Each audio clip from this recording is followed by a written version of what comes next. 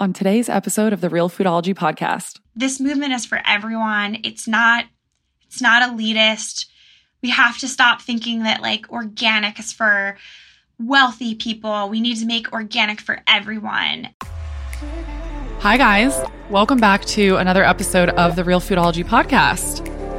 Today's episode is a really important one. I recently, actually the second episode I ever put out was all about organic food and kind of why we should care about it, the ins and outs of it. And after that episode went out, there is an institute called the Rodale Institute, and I actually referenced them in that podcast episode.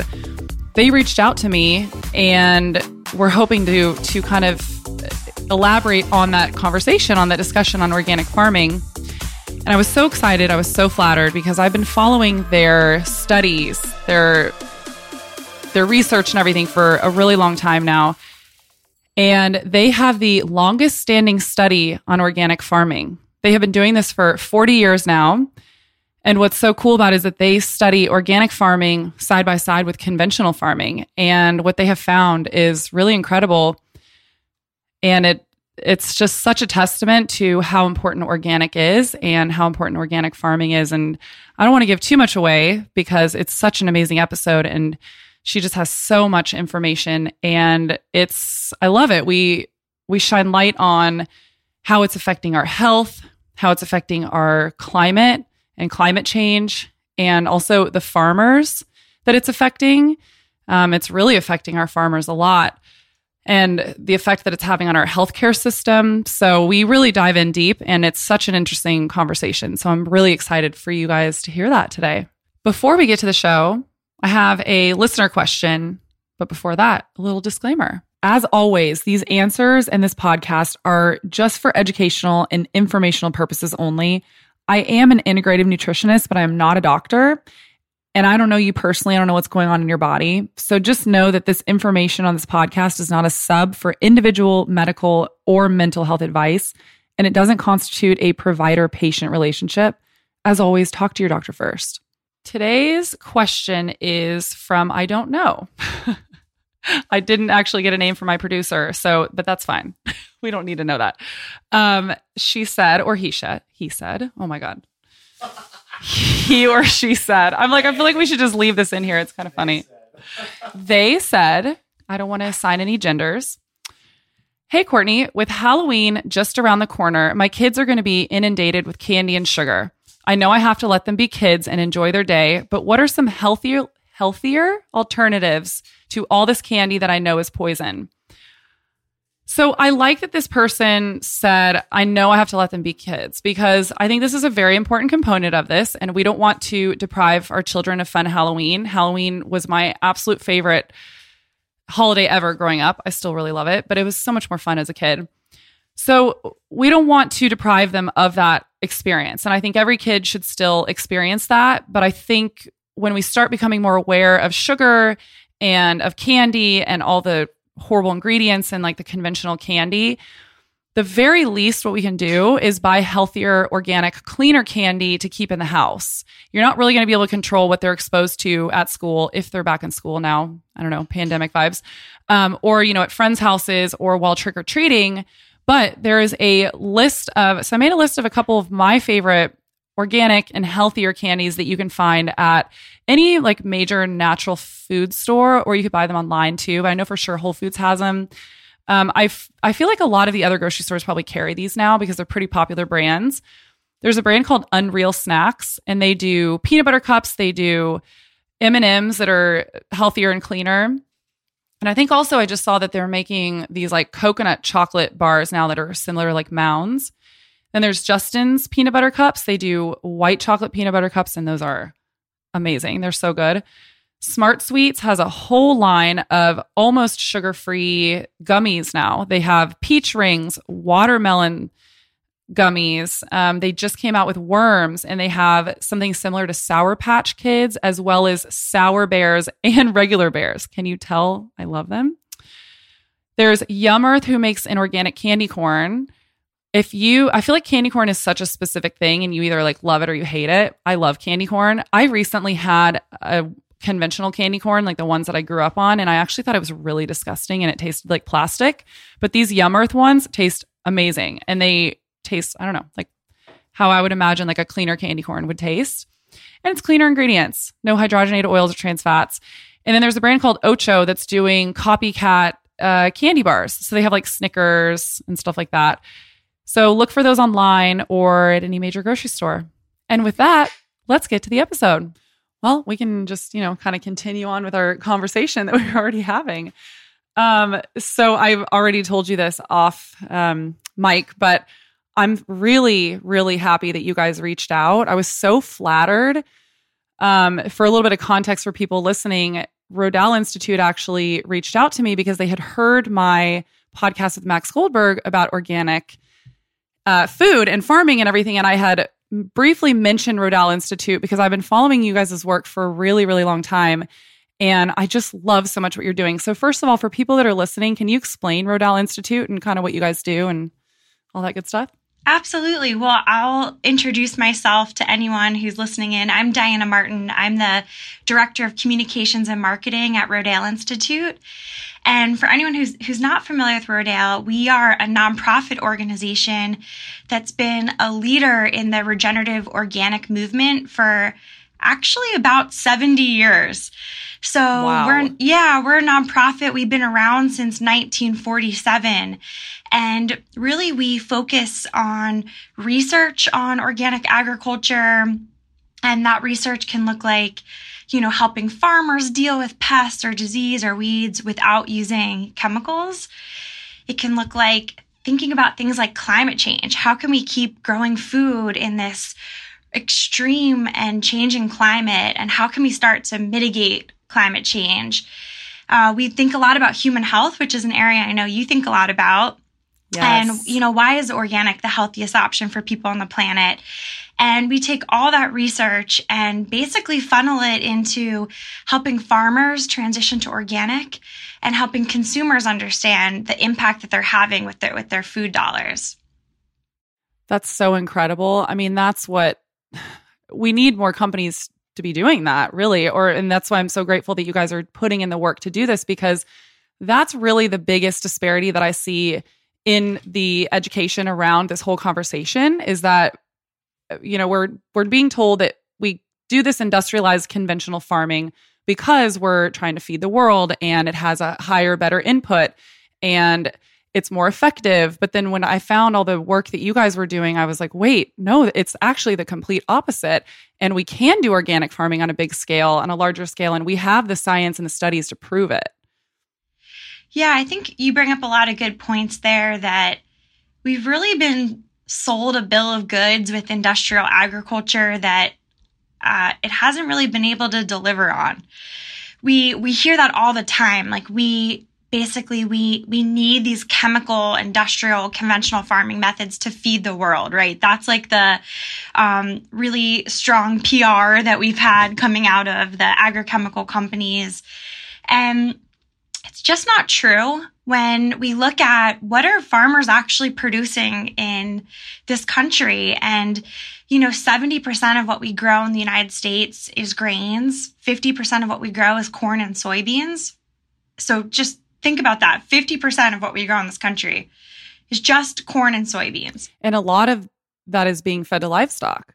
Yeah, a lot of that it's all GMO, monocropped, using a lot of these fossil fuel intensive fertilizers, being sprayed with glyphosate and other herbicides, pesticides. And, what's happening with that corn and soybeans? It's either turning into ethanol, which is fuel. It's being turned into feed for livestock, or it's being turned into high fructose corn syrup and ultimately processed food. So we're kind of being told that, we need to farm this way to feed the world, even though a lot of what we're producing is not even food for people. And we also have been, sort of sold this bill of goods that, when we introduce GMOs, we'll be able to use less chemicals. Well, that's not true. Since we've introduced GMOs, we're using more chemical pesticides and herbicides than we ever have before. And we're told we need this for the yields, farmers' yields, but our research has shown that actually what we need is resilient agriculture. We need healthy soil that can support the plants, even if there's drought and flooding and all the new normal that farmers are facing.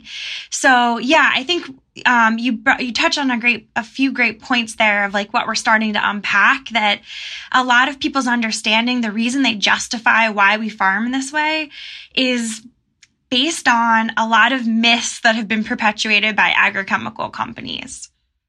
Absolutely. I mean, it's a bunch of amazing PR work, really, and it's worked. And that's why I'm so excited to have this conversation with you today, because I want people to really understand the science behind this and that it's actually just PR spin.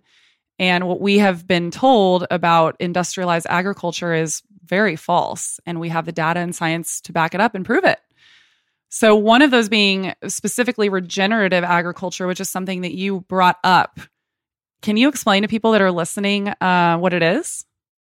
Yeah, I think for a lot of your listeners, they might be familiar already with organic farming. That's a little bit more familiar to everyone. And organic has been around really for as long as our organization, for 70 years. Our founder, J.I. Rodale, back in the 1940s, he actually started talking about organic agriculture.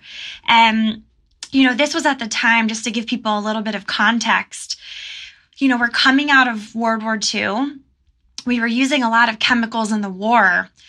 And basically, these chemical companies were thinking about, what can we do next? We've been manufacturing all these chemicals for the war.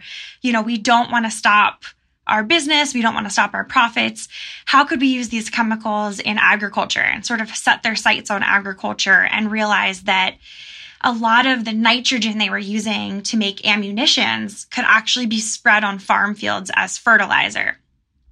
And this is what started what's known as the Green Revolution. And it did really, it massively increased yields. It helped to feed a lot of people. But there was people like J.I. Rodale who were sort of looking at this from an outsider's perspective and saying, what are the long-term implications of using all of these chemicals in our food system? And at the time, he was we call him a pioneer now, but a lot of times that translates to that at the time he was just seen as a crazy person who was really, he was talking with a lot of universities, with other scientists, and saying, I want to study this. I want to understand, how can we take these toxic chemicals and make healthy food for my family? There's just something about that doesn't make sense. And basically everyone turned him down. They wouldn't take his money. They said, this is the future of farming. This is modern agriculture. And that's when he said, okay, then I'm going to study this myself. And that's how he started the Rodale Institute. And a lot of the organic movement started with just people experimenting in their own backyards. J.I. Rodale, he started a publication called Organic Gardening Magazine, which a lot of people probably know today. He started a publication called Prevention Magazine. He was really more of a writer than a great farmer. But he got all these people to start thinking about, how do I keep chemicals out of my diet? And ultimately, it just grew over the decades with farmers here and there who felt like, I want to farm with nature. And I want to rely on biology and healthy soil and not just chemistry. And, over time, that different states started putting some parameters around what it meant to be organic, but it was disconnected around the country. Different states had different laws about what it meant to say if your crops were organic. So ultimately, in 1990, Congress passed something called the Organic Food Production Act that made the national organic program we have today. So now when you see that little green USDA certified organic label in the grocery stores, it has so much meaning behind that label. It means that, those crops were grown without toxic chemicals, without fertilizers, without GMOs. Every year, those farmers have to go through an independent audit and inspection and fill out paperwork. There's a 3-year transition period. They have to pay money to be part of this. It's just really well regulated. And that's the organic symbol that people know today. But there's been a little bit of really like a lot of momentum recently around the term regenerative. And that's people are asking us, like, what's the difference between organic and regenerative? And we've actually been talking about regenerative, ironically, at Rodale Institute since the 70s and 80s. So our founder, J.I. Rodale, his son Bob started talking about regenerative agriculture back when the term sustainable became really popular and part of the lexicon. He felt like sustainable isn't good enough. We can't just keep doing what we're doing now. It's not enough to not just degrade our land and resources. We actually have to improve them. And he felt like the term regenerative, it meant we can farm the land and we can actually, in that process, improve it and make it better for future generations. And for him, like, regenerative agriculture was so much more than just how we treated the land. He felt true regenerative agriculture can improve even communities, improve our health, improve the economy. It was kind of like the original triple bottom line, people, planet, profit. Yeah. And even though we've been talking about that for a while, that movement's just coming on really into the focus more recently. And one thing I would say is, regenerative, there isn't this strict framework around it right now. So it's not a label that has any kind of like certification behind it or anyone. There could be greenwashing behind the term regenerative because it's not governed as closely as like organic is. Which means that some companies may claim that they're doing regenerative, but they're not actually fully following the correct procedures or practices. Yeah, that's one of the concerns around regenerative. But the basic idea of regenerative is that we can improve our resources. And a lot of people who are excited about regenerative, really they're looking for solutions to combat the climate crisis. So a lot of people talking about regenerative, they're talking about ways we can build soil health, because a healthy soil can help sequester carbon, which basically means we can take this greenhouse gas out of the atmosphere and store it back in our soils as a solution to start reversing and mitigating climate change. So a lot of times when people talk about regenerative agriculture, they might not be talking strictly about, not using chemicals and not using inputs like we talk about in organic. Mm-hmm. They're talking more about how can we do good farming practices like a crop rotation or cover crop, reduce our tillage, get animals back outside on pasture, grazing, all these things that start to build soil health that help us sequester carbon and combat climate change. So that's sort of the idea behind the regenerative movement. There's a spectrum. There's farmers who are farming, conventional chemical agriculture. Then there's farmers who are moving towards these regenerative practices. Maybe they're just starting to cover crop or crop rotation.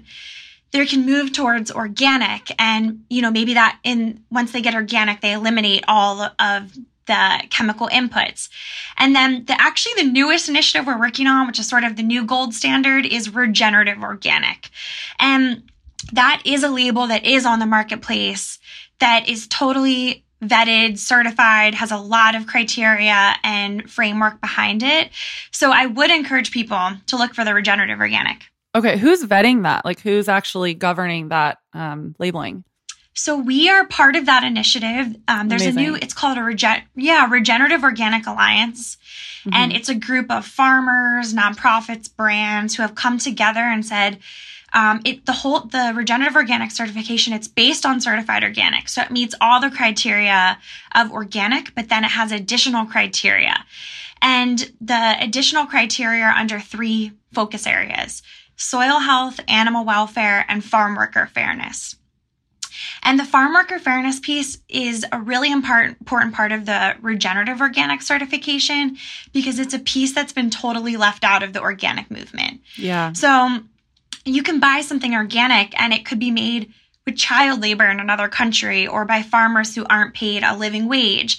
And we kind of go back to what we talked about, what the true goal of regenerative is, not just to improve the land, but every living thing that's part of that system, from the soil to the animal to even the farmer. So some of the people involved in that, Patagonia has been a big supporter of our regenerative organic certification. Dr. Bronner's, which is an amazing company. And there's other companies who have ROC products on the shelves now, like Nature's Path. So there's brands coming to the table who have found that as regenerative becomes this new buzzword, they don't want it to become greenwashed, and they want to make sure it's based in something that has really, really strong vetting and criteria. Yeah. Wow. I mean, that's incredible. You touched on so many amazing things. I'm like, where do I go first? But I think, so I recently watched this documentary, Kiss the Ground, which I'm assuming that you're well versed in, aware of. But what was really mind-blowing to me, because I'm pretty new to this regenerative system, was that they showed side by side what it looked like when we're conventionally farming the land versus regenerative farming the land. And the differences between them were absolutely terrifying. I mean, you look at the conventional farming method and the soil that's left behind, I mean, it's dead. There is literally nothing living left on that land except for this single crop that they are growing there. Versus when you're looking at a regenerative farm, I mean, there's the livestock, there's butterflies, there's bees, there's worms in the soil, and all of these components play a very vital role in that ecosystem. And another really important thing that you already kind of touched on, but I just thought it was so incredible that, and I can't wrap my brain around why we're not rushing to start farming this way, because the way that it actually not only like halts our impact, but it's actually reversing what we have done to our climate. It's actually pulling the carbon out of the atmosphere, bringing it back into the soil. And to me, I'm like, it's a no-brainer. Why are we not doing this? And that's why what you guys are doing too is so incredibly important, because you guys not only are trying to spread the word about this, but you guys have the science and the data to back up that this actually works and we can do it on a larger scale. Yeah, I think a lot of people think about soil as just dirt. You go outside, you see this dirt. People don't spend a lot of time thinking about it. It's not the sexiest topic under the sun. But, the soil is alive. There's actually, I love this stat. I think it just helps illustrate. There's more living things in a teaspoon of healthy soil than there are people on the planet.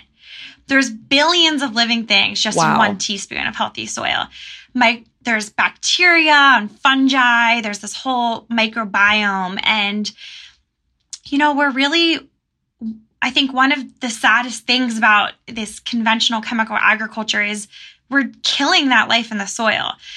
It's not the intention, but that's the byproduct. When we grow GMO corn or soybeans and we engineer them to just be sprayed with weed killers and pest killers. The problem is those chemicals, they don't just kill the weeds. They kill all that life in the soil. And that life, when we talk about organic and regenerative, we're really talking about farming with nature, because that life in the soil plays a vital role in the system. Yes. Plants in the soil, they have what we say in science, a symbiotic relationship, which basically means they support each other. That microbiome in the soil helps protect the plants from disease. It helps, deliver nutrients. It helps store water. So if there's a drought, it's doing all these important things for the plant. And in exchange, the plant helps feed the microbiome in the soil. It takes carbon dioxide out of the atmosphere and turns it into little sugars that feed, and then it literally exudes, it literally oozes and feeds those sugars to the microbiome. And that's how we can capture this carbon that's in the atmosphere and store it back in our soils. So we really just, it's a really incredible, beautiful system that's meant to be in balance. And ultimately, we're killing off all those things that do those functions naturally, and we're trying to do them in a man-made system and replicate something that nature's already doing really beautifully. We instead of letting the microbiome help fight the disease, we then use chemical inputs, and then the fertility is not there, so then we have to put these nitrogen fertilizers down. And the reason basically we're we're sort of in this hamster wheel in industrial agriculture where we're making the problems worse with the inputs that we're using, and then we need them even more because we took away the things in the system that already were doing the role. So yeah, I think that's sort of to help people visualize what's happening in this life in the soil. Ultimately, that's what we're talking about. When we talk about regenerative, when we talk about organic, what we're really talking about is healthy soil that can support healthy plants without all the use of all these inputs that ultimately is healthier for us as humans. And for our planet. So, the way farming regenerative and organic, we can grow more nutrient dense food without degrading our soils, without poisoning our air and water. And that's better for us as people. And it's ultimately better for the farmer too. Like, we're talking about a solution that's win-win-win. Right now, a lot of farmers are victims of this system, and they're paying a lot of money for chemicals that they don't necessarily need. And that's ultimately degrading their soils, which is creating more long-term problems. Healthy soil, for example, it does so many amazing things. Like, it's hard to imagine how excited I am talking about soil, but once you start, it's like once you start learning about it, it does so many amazing things. Like, for example, in our research, we found that healthy soils retain water.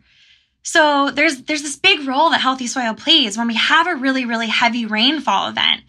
If you have healthy soil, that water just absorbs. And we can see that in our side-by-side fields. We do research where we have organic fields right next to conventional fields. If we have a really heavy rainfall in the organic fields, you look out and you just see a beautiful field. In the conventional, you see all this flooding that's taking soil with it, that's running off into our, streams, taking pesticides, fertilizers, soil erosion. Putting that in our water system. And then what happens is a month later, when we're in a drought, the organic systems look great because the water was able to infiltrate and the soils were able to hold on to it. In the conventional system where we don't have that healthy soil, the water hits the top, runs right off. And then when we're facing a drought, the plants aren't resilient, and you see a major difference in yields. And you actually see that in the organic systems, when we have this inclement weather, the organic system can have up to 40% greater yields than conventional. Wow. I mean, and now when you look at our planet and all the extreme weather that we're facing, I mean, this is more important than ever. When we're really talking about needing to feed the world, essentially, if that's the rhetoric that we're going to have, then of course, then this is going to have more long-standing yields.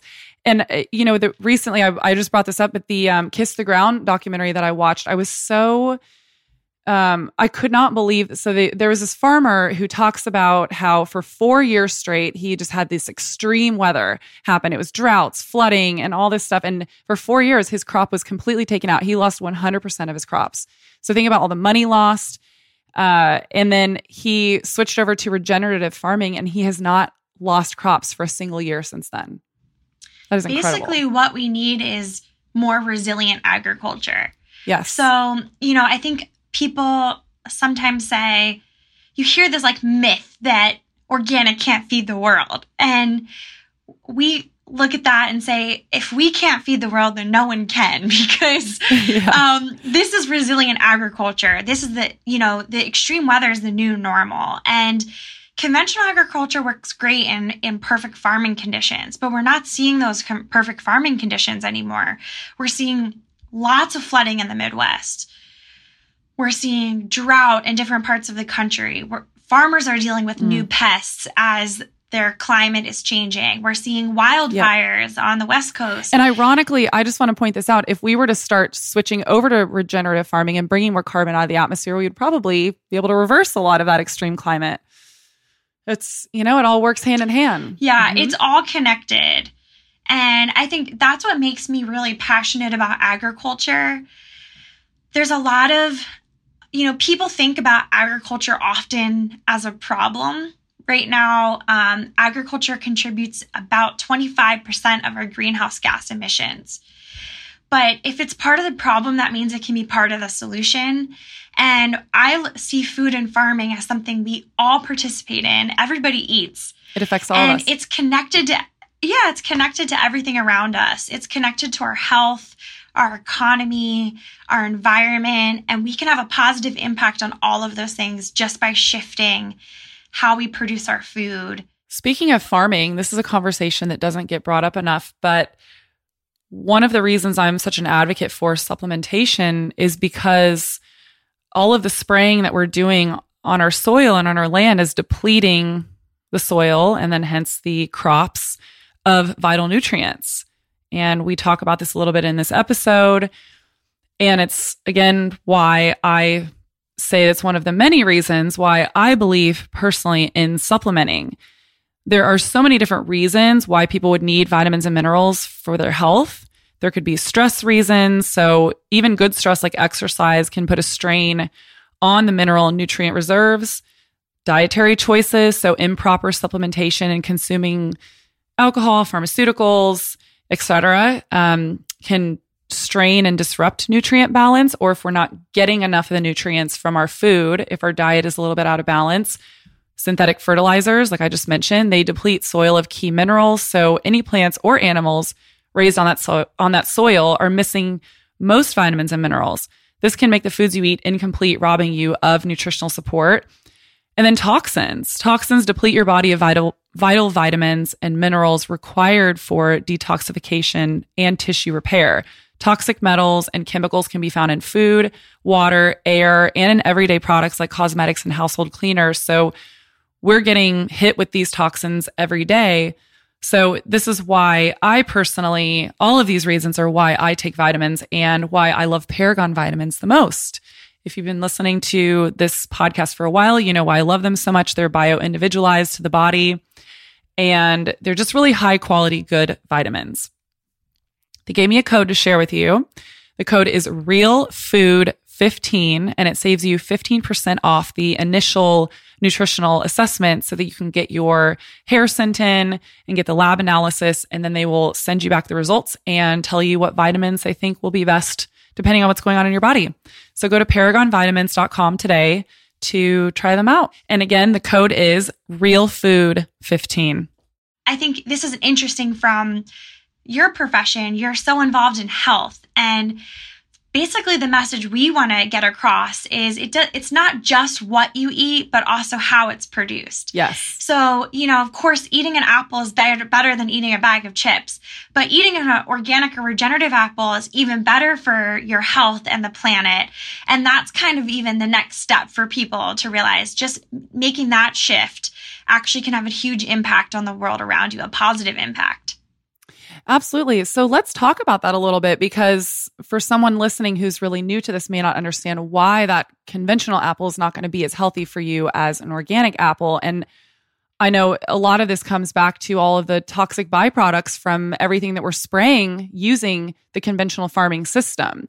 And then you think about, we touched on this briefly, but everything we spray on those crops ends up in the food we eat, the air we breathe, the water we drink.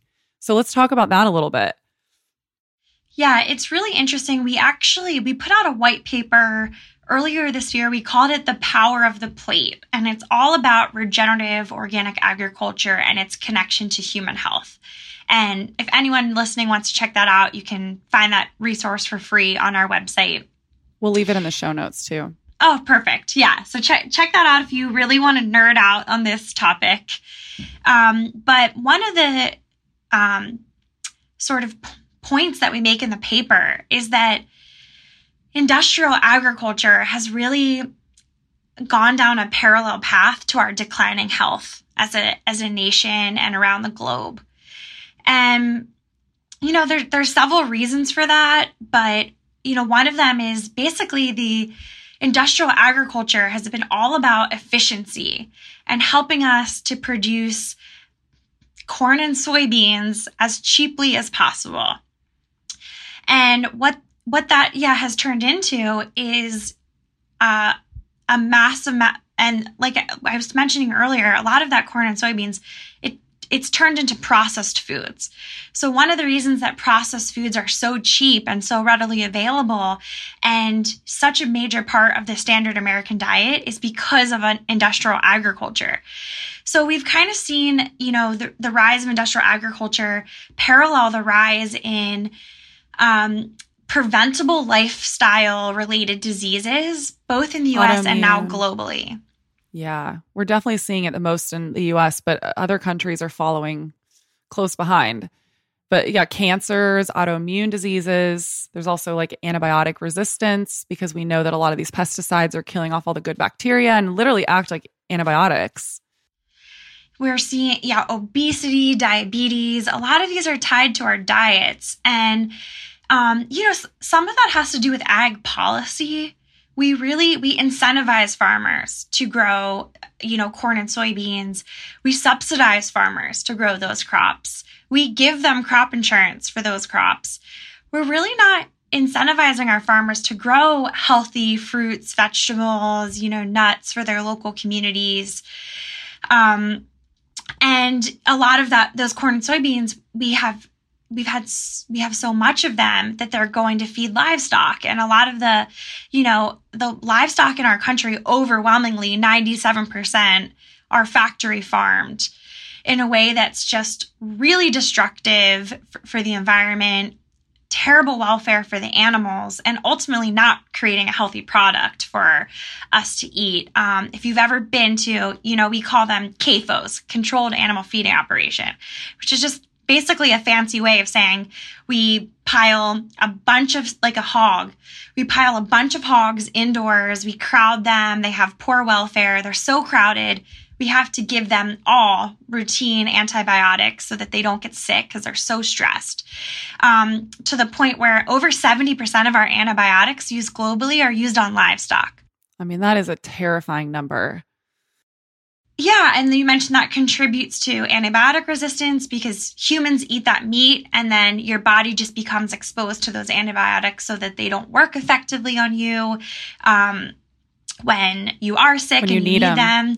Yeah, and there's actually, we're just seeing there's a lot of synergies between our rise of industrial agriculture and poor human health. And even the cause is similar. Basically in farming, like, we're using all these chemicals for weeds, for example, and now our weeds are developing resistance.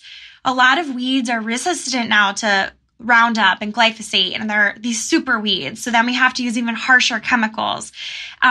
Just like the same way we're now, we're eating all these antibiotics from animals, and then we're becoming resistant to the antibiotics. So we're really pushing people to think about this idea of regenerative healthcare, that food and farming and our healthcare and medicine are related. And we need to take a holistic approach to both of them. And we need to take a preventative approach.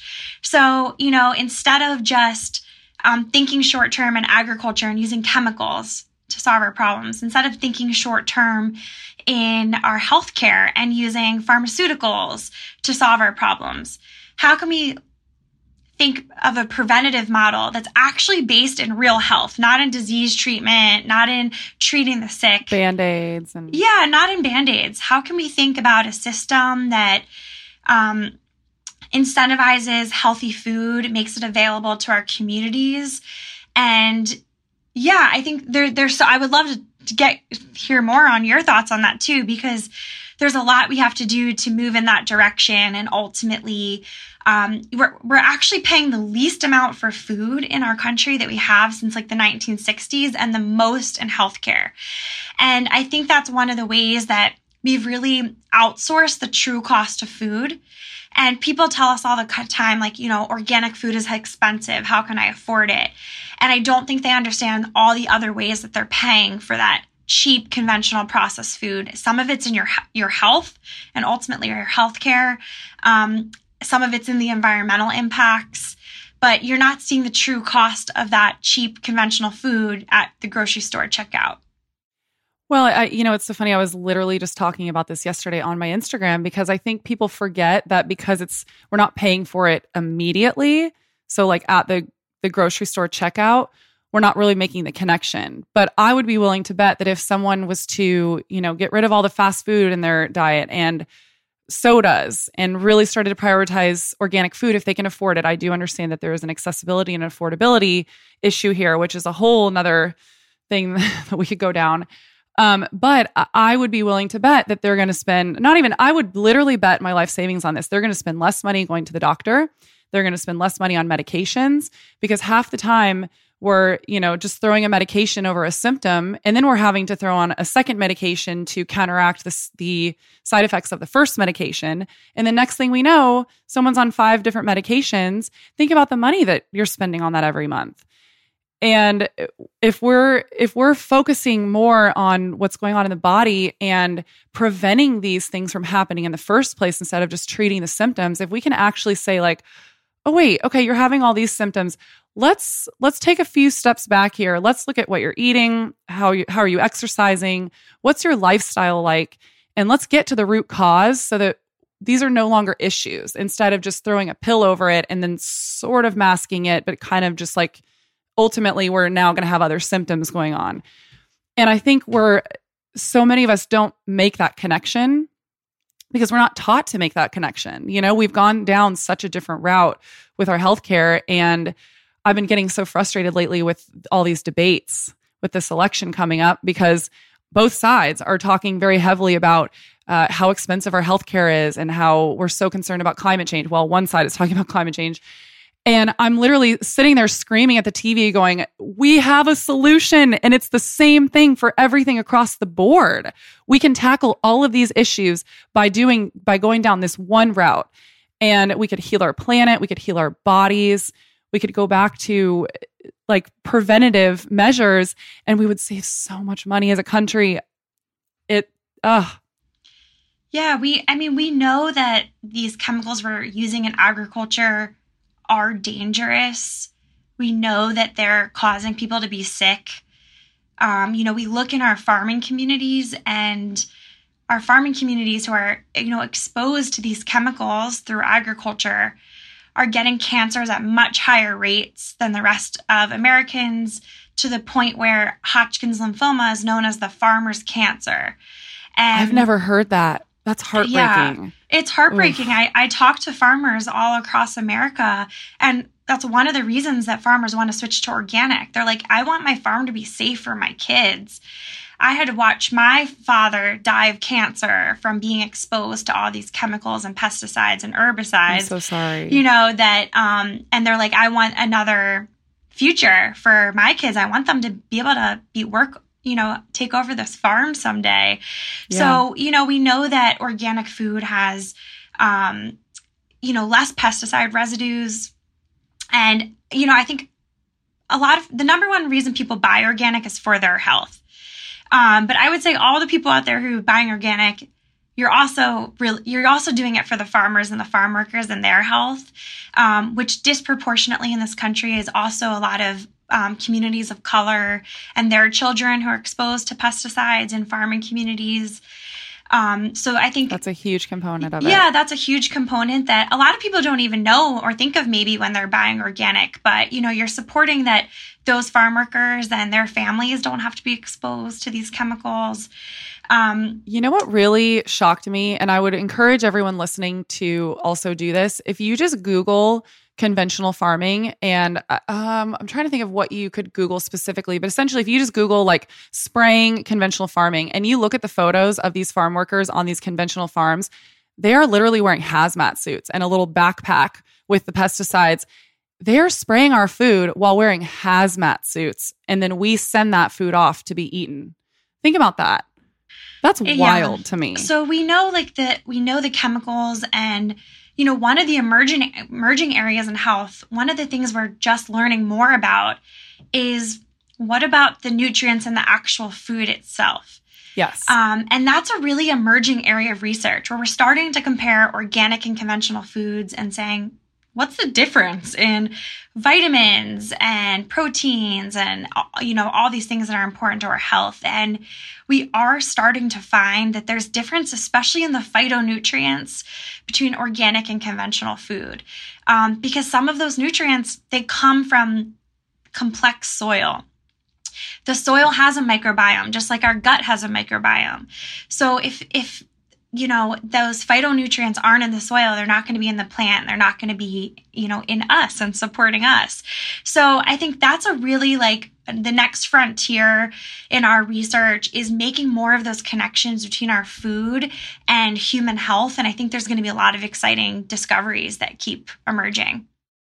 Yeah, I'm so glad that you touched on that, because that's an argument that I hear quite often, and I see headlines and articles online that make me so upset, because there's so many people trying to debunk organic, and they'll say, actually, studies show that organic food's not any more nutritious than conventional. And that's just simply not true, just for the reason that you just said.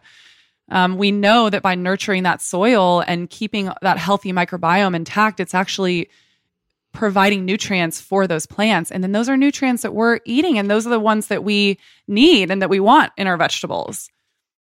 Yeah, we're doing some really cool research trials at Rodale Institute. I'll talk a little bit more about our research for anyone who's interested in it. Yes, please. So we have a really famous research project. It's called the Farming Systems Trial, where we've been comparing organic versus conventional farming side by side for the last 40 years. So it's actually the longest running trial comparing organic and conventional in North America. There's one that's slightly older. It's in Switzerland.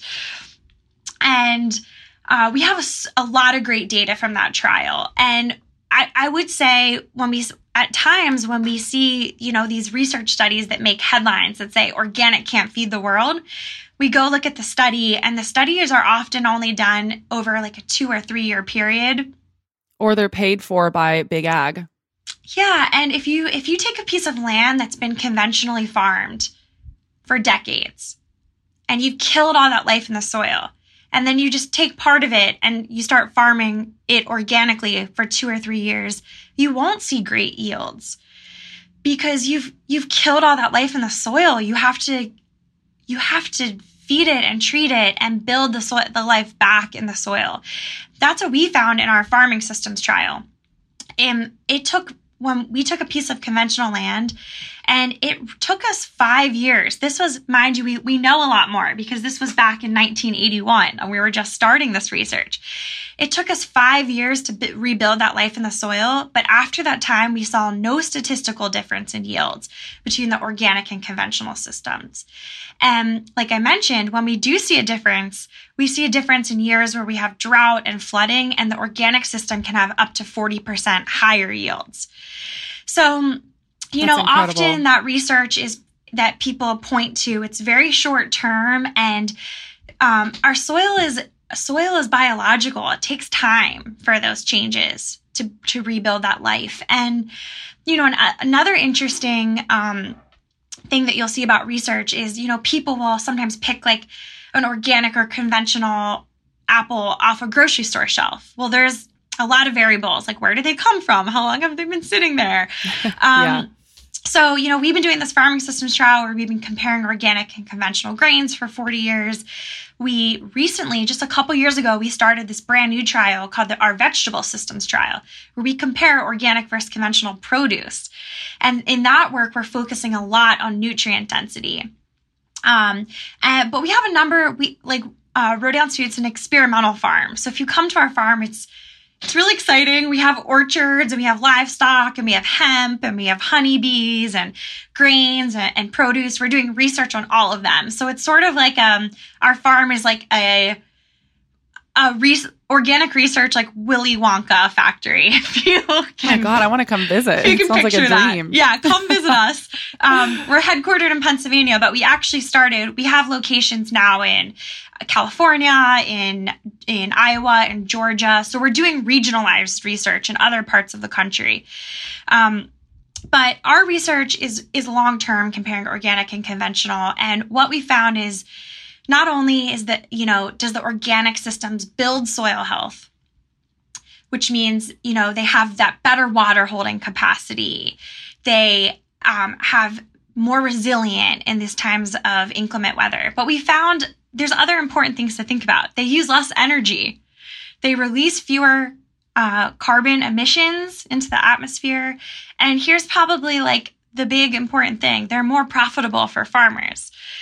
So, that I think that's an important part of this. We feel like organic can also help rebuild our rural communities.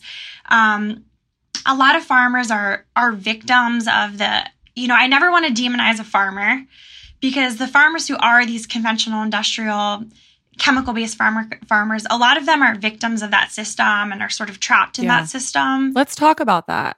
Because I want, for people listening that don't understand, let's explain how that's kind of set up and how they become victims in this. People ask us all the time, like, why isn't everyone just transitioning to organic, right? It's more profitable.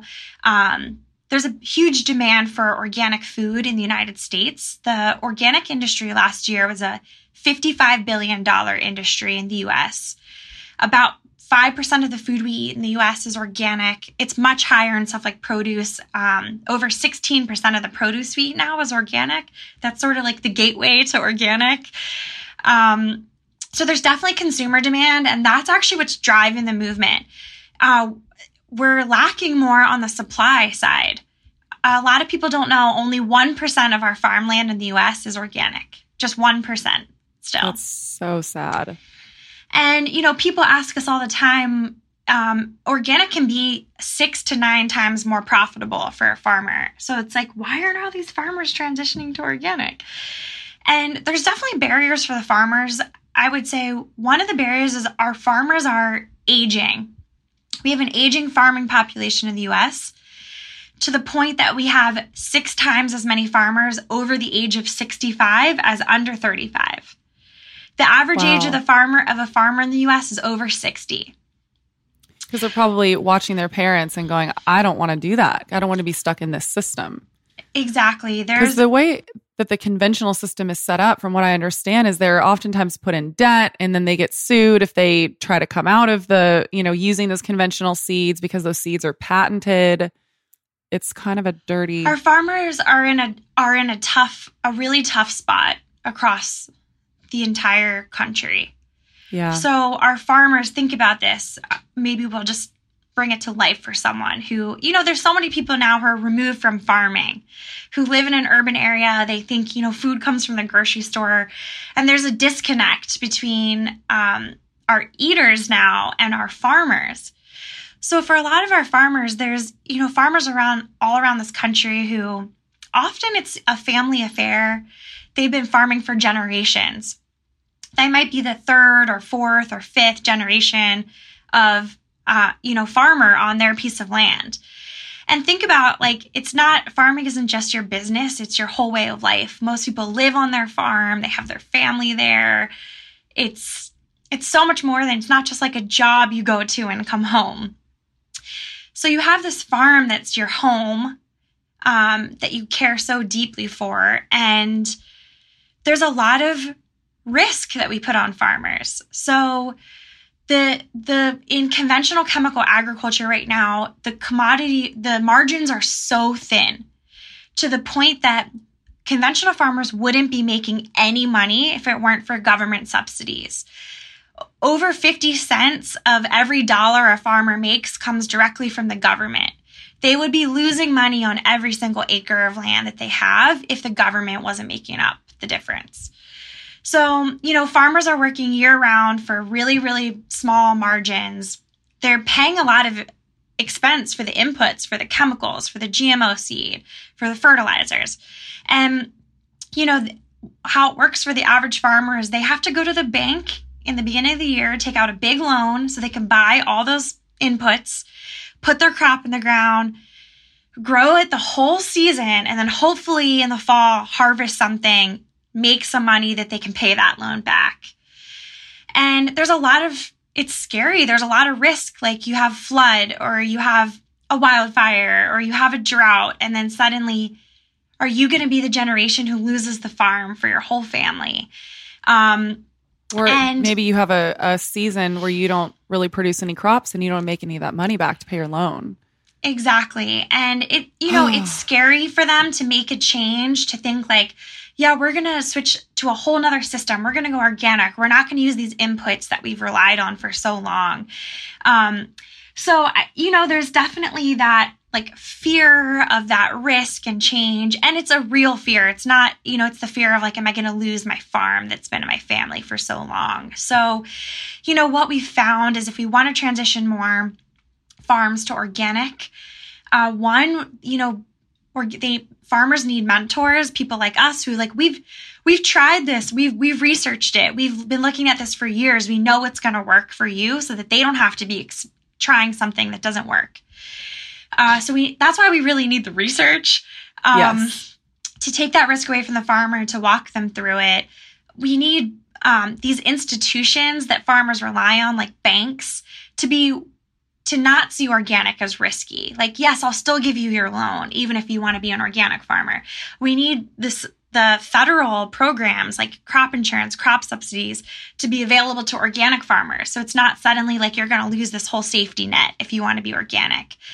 But I think we also need, there's a role for the consumer to go out and demand organic. There's a role for policy makers to support organic and regenerative farmers, but we also need brands at the table. So everybody who's listening, contact your favorite brands and see what their supply chain is like. Are you supporting regenerative and organic farmers and helping them get there? Because ultimately what farmers need are like a long-term contract to know if I'm going to take 3 years to transition to my farm for organic. For those 3 years, they can't get paid the organic price premium. That's a really tough time for a lot of farmers to get through. Can you pay the farmers a transitional price while they're in that 3 years in between? And will you guarantee that you'll buy their organic product in 5 years from now and 10 years from now? So I think ultimately we can't put all the risk on the farmers. The whole system needs to work together, the consumer, the brand, the policymaker, the farmer, to really see this shift. Yeah. Wow. I was just going to ask you what people could do to help. So that was really incredible. So we touched on what brands can do, but let's dive a little bit more into someone listening that's just like, oh my God, I want to help. Like what's the role that I play in this? What are other things that people can do? So from a personal standpoint, I mean, one thing you can do is buy organic. And even better if you can buy local organic. If you can go to your farmer's market or sign up for a CSA. There's so many more options now. Farmers got really creative during the pandemic and we're doing home delivery boxes and all kinds of stuff. There's a lot of coffee shops in my neighborhood that do CSA box pickups every week. So that's something to look into. That's awesome. Yeah, support your local organic farmer. Number one. I mean, there's so many great, I always encourage people to grow their own organic food. If you have a windowsill or you have a backyard or a balcony, grow something. I think it helps people understand more of the connection to their food and soil and growing, especially if you can get your kids involved in that. I feel like that's just such a great effort. People ask us all the time how to make organic more affordable. If growing your own isn't an option, look for some places now are doing the ugly produce. Imperfect produce. At discounted prices. Yeah, it's like buy the ugly produce. Part of the reason we have chemical agriculture is because consumers have demanded perfect food. And if we can embrace the imperfect food, it would be a lot better for farmers who wouldn't just be giving all this food waste. If something's a weird shape, they compost it or they throw it out. And you can get it for cheaper rates and you can often get it organic. And fun fact, it's often more nutritious, the weird produce, because it's been a little bit more stressed. So it had to put a little more effort into that piece and often has more nutrients. I didn't even know that. That's cool. Yeah, check that out. I would encourage people. Another great thing you can do at home is compost. If you're not doing that now, you can reduce your own food waste. 30% of what we put in landfills is just food waste. So if you want to compost that, you can use it in your garden to help grow your own food. If you're at home, don't use chemicals in your lawn, in your home gardening. Actually, American homeowners are using more chemicals than farmers. So don't use all the chemicals on your lawns. They're also running off into our water, and a lot of these are persistent chemicals. They're forever chemicals. They're not breaking down. So they're ending up in our food, our air, our drinking water. So skip the chemicals in your home, gardens, plant something for pollinators, plant some more native plants. There's all these kind of great personal things you can do. But I think we need to put some pressure on a systemic level. So like buy organic, compost, plant for pollinators, don't use chemicals at home, but talk to your policymakers. We actually have some great resources on our website. We just put a new white paper all about regenerative agriculture and climate change. And you can find that at rodaleinstitute.org/climate2020. We can put that in the show notes as well. We have a resource in there, just a pre-written letter you can send to your local policymaker, asking them to support soil health, asking them to support regenerative and organic farmers. We're going to need to really change this from a policy level. And I think also holding brands accountable for their supply chain and their sourcing practices. We found that works, and brands are responding, and they're saying consumers want these products, so we better where are we getting our farm products and is it grown? And suddenly we need to know, we need to be accountable, and we need to step up our game. So I would say that those are all things that people can do. And I also would encourage people to get more involved with our organization if they're interested in this. With Rodale Institute, we are active on all the channels. If you have your phone out in front of you right now, on Instagram, Twitter, Facebook, whatever platform you're on, we're at Rodale Institute.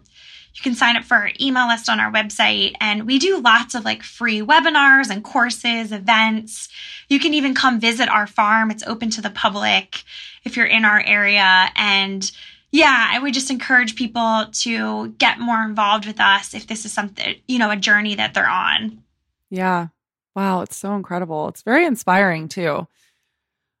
I mean, I covered everything that I wanted to go over today. That was incredible. I'm so excited for people to hear this because I'm hoping that it will start to inspire people to make these little changes, and it doesn't, for anyone listening that's maybe a little bit overwhelmed right now, this is not going to happen overnight, and you're not going to be able to change everything overnight. It's all about taking those little steps and slowly incorporating these things in your lifestyle. And then, you'll be able to look back in 2 years or something and be like, oh, wow, now I'm completely eating organic, or I really was able to make these changes. But this is an issue that affects all of us. And we need a lot of people to fix it. We need a lot of people in different roles tackling every different corner of this to really see some changes happening. I think the most exciting part of our movement, the regenerative organic movement, is it is really hopeful. Mm-hmm. We hear about so many problems and it can feel so overwhelming.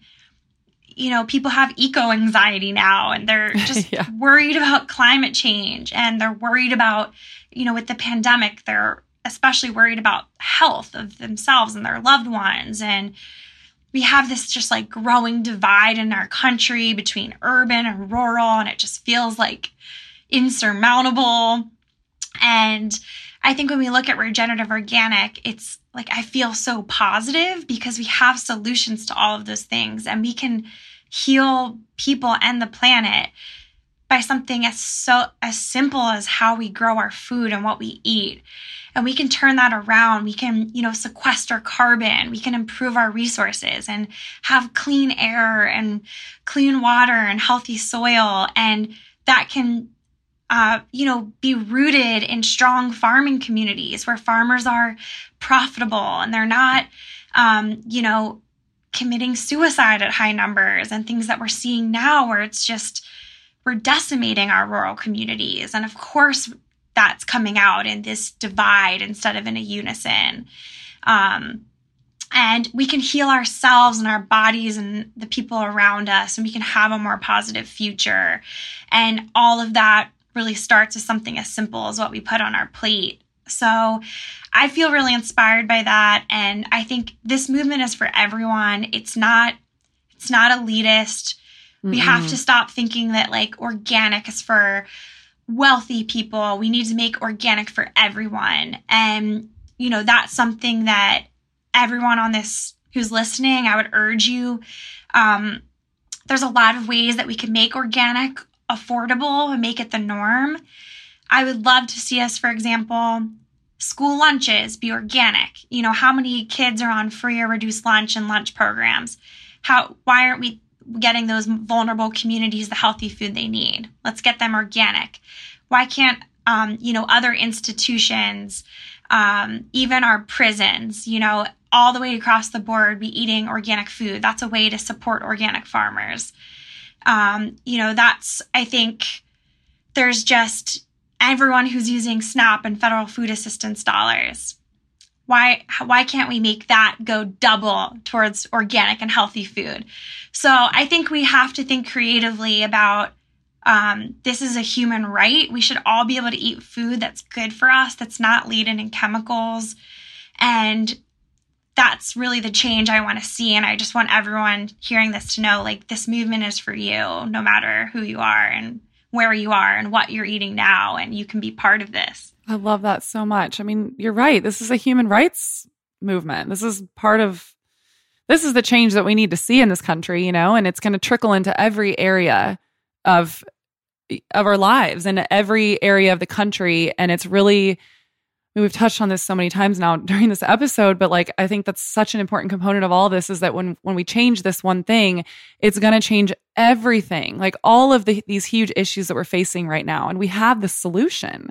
So you're right. I feel incredibly hopeful more than ever after this conversation and after watching that documentary. I'm just like, yes, we have a solution for all of these huge issues that we're facing right now. Now it's just a matter of putting it to action. Well, I really appreciate you having me on. And I would encourage anyone who wants to learn more about organic or regenerative or some of the science behind this, or even wants to try something at home. We have a lot of great resources on our website, sheets on how to start composting or anything really basic. So definitely make that your first step. Visit us at rodaleinstitute.org. And we're really here to be a partner and a resource for anyone who's starting this journey. Oh man, I'm so excited for people to hear this. And I will put all of that in the show notes so people can find your website and all the links very easily. Thank you so much for coming on. This was incredible. Thank you so much for having me. I really appreciate it. Thanks again for listening to this week's episode of the Real Foodology Podcast. The show is produced and mixed by Drake Peterson and Christopher McCone of Peterson McCone Productions. Hit them up if you guys have any podcast needs. They are amazing. My theme music is by the singer Georgie. Please subscribe, rate, and comment on either Apple Podcasts, Spotify, or any major podcast platform. If you want to find me on IG, my handle is Real Foodology. See you guys next week.